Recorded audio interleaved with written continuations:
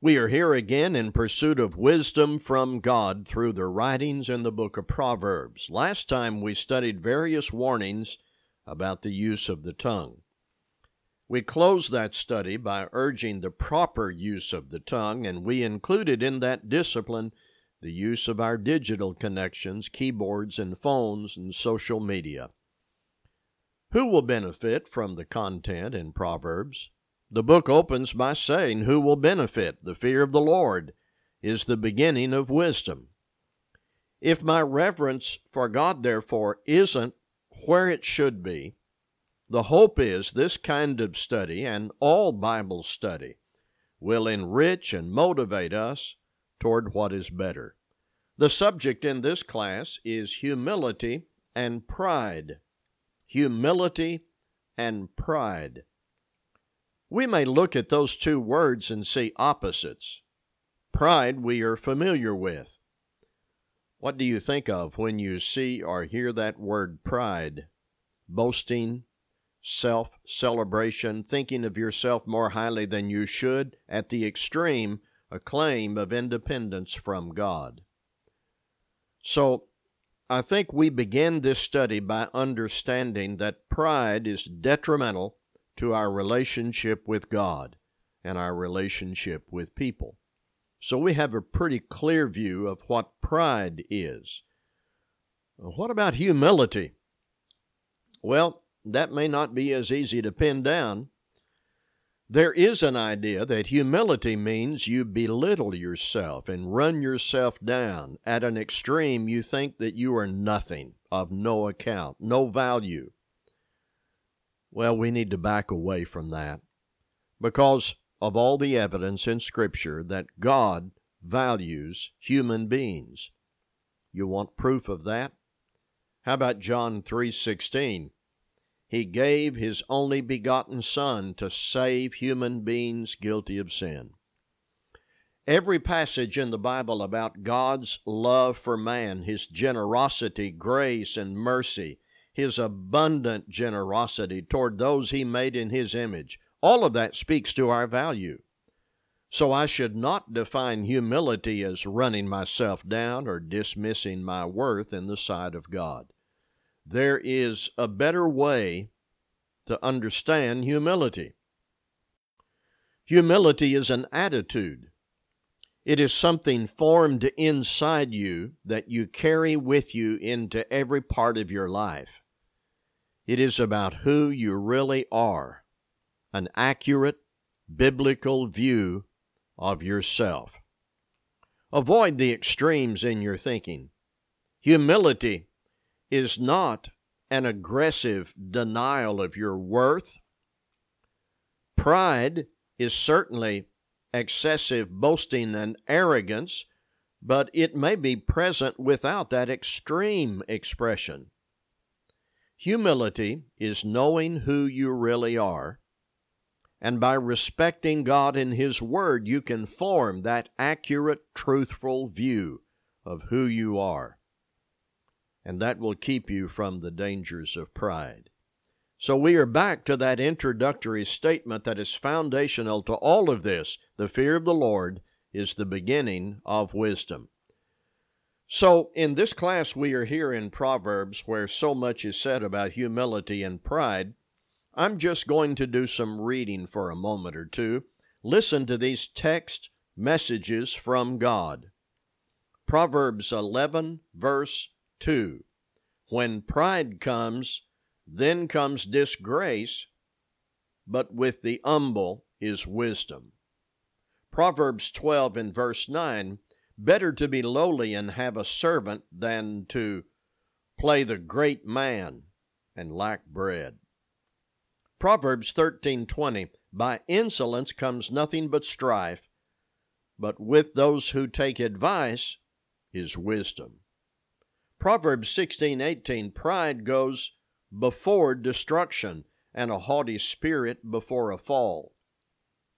Proverbs 16:19. It is better to be of a lowly spirit with the poor than to divide the spoil with the proud. Proverbs 21:4. Haughty eyes and a proud heart the lamp of the wicked are sin. Proverbs 27:2, let another praise you, and not your own mouth, a stranger, and not your own lips. One more, Proverbs 22:4, the reward for humility and fear of the Lord is riches and honor and life. Let's take a look at that last one just for a minute. Proverbs 22:4, the reward for humility and fear of the Lord is riches and honor and life. Now, this is one of those passages, one of those text messages from God where you look at that and you look at what is promised and you find it attractive, and so you look back into the verse to see what is required to have what is attractive. Now, what is promised is riches, honor, and life. Please understand that spiritually. Now, what is necessary in this attitude is this content of heart, humility and fear of the Lord. So let's settle on this with certainty. In Proverbs, humility is essential, it is rewarded, but pride is man's downfall. Now, can we look further into this? Humility, remember what that is now, it's an accurate view of who you are. Humility is an attitude with excellent products. I want to say three things about what humility produces in us. Number one, it produces teachability. Proverbs 15:31, the ear that listens to life-giving reproof will dwell among the wise. Humility is connected to listening, learning, changing. Humility leads to confession, repentance, apologies, intentional growth that continues, which is my next point. Humility produces a personal climate for growth. Pride may say to its possessor, I'm just fine the way I am. Humility says to its possessor, I know I need to do better, and I want to do better. I will do better. Humility, seeing yourself as you really are, enables you to pursue an upward trajectory in your life of moral and spiritual growth in your character, in your life, your relationship with God. Spiritual growth requires humility. Pride hinders or blocks spiritual growth, because pride leads to the delusion that you are fine the way you are even great, amazing, perfect, certainly better than others. Number three, humility produces the mind of a servant. Every time in the Bible, when you read an account of some person who was a genuine servant of others, a person with a mind to serve and help, that came from a heart of humility. In a moment, I'll talk about Timothy and Epaphroditus. Now, what does pride do for us? I should say, what does pride do to us? Pride, first of all, takes us away from God. Psalm 10 and verse 8, in his pride the wicked man does not seek him. In all his thoughts there is no room for God. If this tells us pride is connected to wicked men who do not seek God, that should be enough to keep us away from pride and drive us over toward humility. It says that in the proud man's heart there is no room for God. Further, pride doesn't fit the example of Christ. Philippians chapter 2, you knew I would be there. I am not aware of any passage in the Bible that is more effective than Philippians 2 in teaching us what humility is. I want us to listen to Philippians chapter 2. I'll start at verse 1.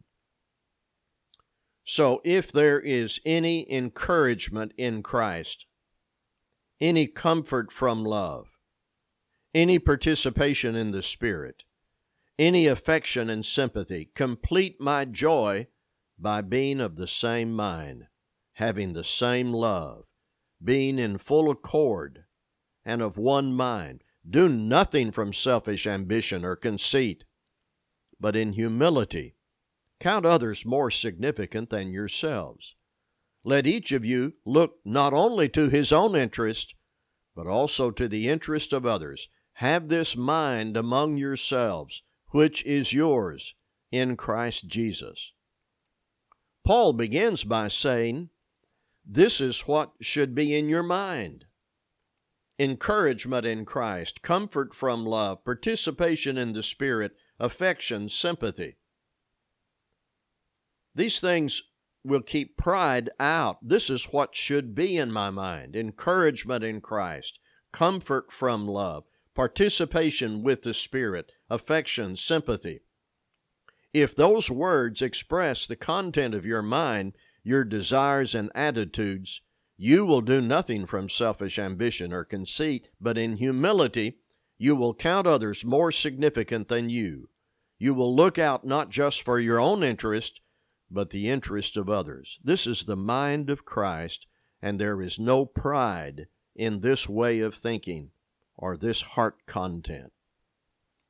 As we continue in Philippians chapter 2, we discover how this virtuous humility found expression in Christ. He took the form of a servant to come to help us, humbling himself by becoming obedient to the point of death, and then God highly exalted him.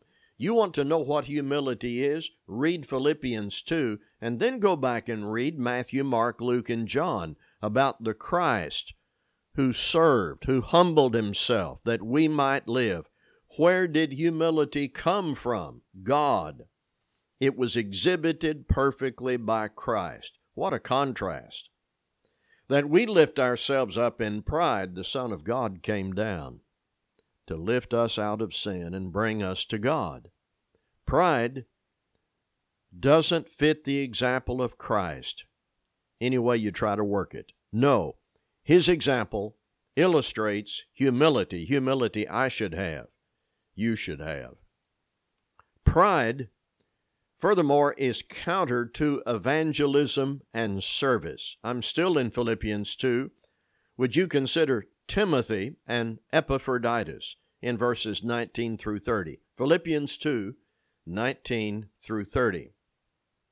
Paul said, I hope in the Lord Jesus to send Timothy to you soon, so that I too may be cheered by news of you. For I have no one like him who will be genuinely concerned for your welfare. For they all seek their own interest, not those of Christ Jesus. But you know Timothy's proven worth, how as a son with a father he has served with me in the gospel. I hope, therefore, to send him just as soon as I see how it will go with me, and I trust in the Lord that shortly I myself will come also. I have thought it necessary to send to you Epaphroditus, my brother and fellow worker and fellow soldier, and your messenger and minister to my need. For he has been longing for you all, and has been distressed because you heard that he was ill. Indeed, he was ill, near to death, but God had mercy on him, and not only on him, but on me also, lest I should have sorrow upon sorrow. I am the more eager to send him, therefore, that you may rejoice at seeing him again, and that I may be less anxious. So receive him in the Lord with all joy, and honor such men, for he nearly died for the work of Christ, risking his life to complete what was lacking in your service to me. Timothy was an evangelist who was genuinely concerned for the welfare of people. He served with Paul in preaching the gospel. Paul said, I have no one like him. Epaphroditus nearly died for the work of Christ. Paul said, honor such men. Timothy and Epaphroditus were men of humility, not pride, and their humility equipped them to preach and to serve. Pride is counter to evangelism and service. Reading all of this in the Bible and these stern warnings in Proverbs I read earlier, I need to carefully guard my view of myself. Paul wants us to know rivalry and conceit destroys humility, and sometimes we just get carried away in self-evaluation and self-concern and self-praise and seeking self-praise. So, here's what can be said, to put it crudely but simply. In the Bible, the way up is down. Can I say that again? In the Bible, the way up is down. Listen to Jesus in Matthew 23:12. Whoever exalts himself will be humbled, but whoever humbles himself will be exalted. Please remember, humility is not beating yourself up or considering yourself as of no value. Humility is formed in us when we see God as He is, and we let God's Word inform our view of ourselves. May I say that again? Humility is formed in us when we see God as He is and let God's Word inform our view of ourselves. When I do that, when I let God and His Word in the example of Christ form within me my view of myself, that's humility, and it leads to glory, to exaltation by God in the perfect way God exalts people. See, there is no exaltation like being taken into God's family and then someday being welcomed into heaven. Pride, as exposed in Proverbs, blocks that divinely promised exaltation. T.S. Eliot said, humility is the most difficult of all virtues to achieve. Nothing dies harder than the desire to think well of self. So the way up is down.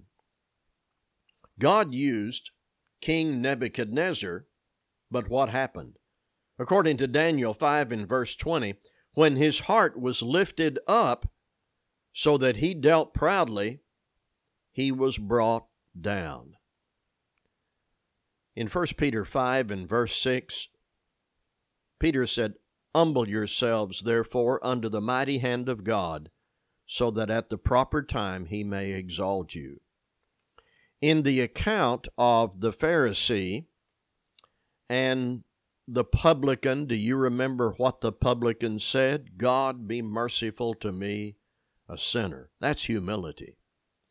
And it is over against the pride expressed by the Pharisee in Luke 18, who celebrated his accomplishments, boasting that he was better than other men. The wisdom in Proverbs, when received and kept, takes us away from pride, arrogance, and self-righteousness, and puts us in a good position under the power of God and the authority of Christ to know who we really are before God. With no carnal exaggeration, no singing of our praises, no parades in our honor that we've organized. Along the same line as we have studied in this lesson, I wanted to share some comments from a quotation attributed to A.W. Tozier under the title, Notorious, Noise Noted. Tozier, who wrote, by the way, prior to 1963, Tozier wrote, Christians have fallen into the habit of accepting the noisiest and most notorious among them as the best and the greatest. They too have learned to equate popularity with excellence, and in open defiance of the Sermon on the Mount, they have given their approval not to the meek, but to the self-assertive, not to the mourner, but to the self-assured, not to the pure in heart who see God, but to the publicity hunter who seeks headlines. I read that quotation many years ago and jotted down the following notes. Noise and notoriety is never a reliable mark of greatness. The idea of using noise and notoriety to determine who is best or great is a carnal, competitive, shallow exercise. Popularity should never be our purpose. Though it could become a result of good work, one should never dwell on it or be fed by it. The self-assertive cannot effectively be Christ-assertive. A preacher, for example, cannot elevate self and elevate Christ and the cross at the same time. And such attempts are generally transparent. Self-confidence for the Christian requires careful definition. It is really God-confidence as applied by a dependent recipient of grace. Self-confidence in the ordinary worldly sense we should well avoid. The publicity hunter who seeks headlines often finds them when he crashes. It was also Tozer who said, humility is as scarce as an albino robin. Well, I hope and pray this helps enrich our devotion to God, our recognition of who God is, and our knowledge of who we ought to be before Him. I leave you with this in 1 Peter 5:6. Humble yourselves, therefore, under the mighty hand of God, so that at the proper time He may exalt you. Thank you for listening.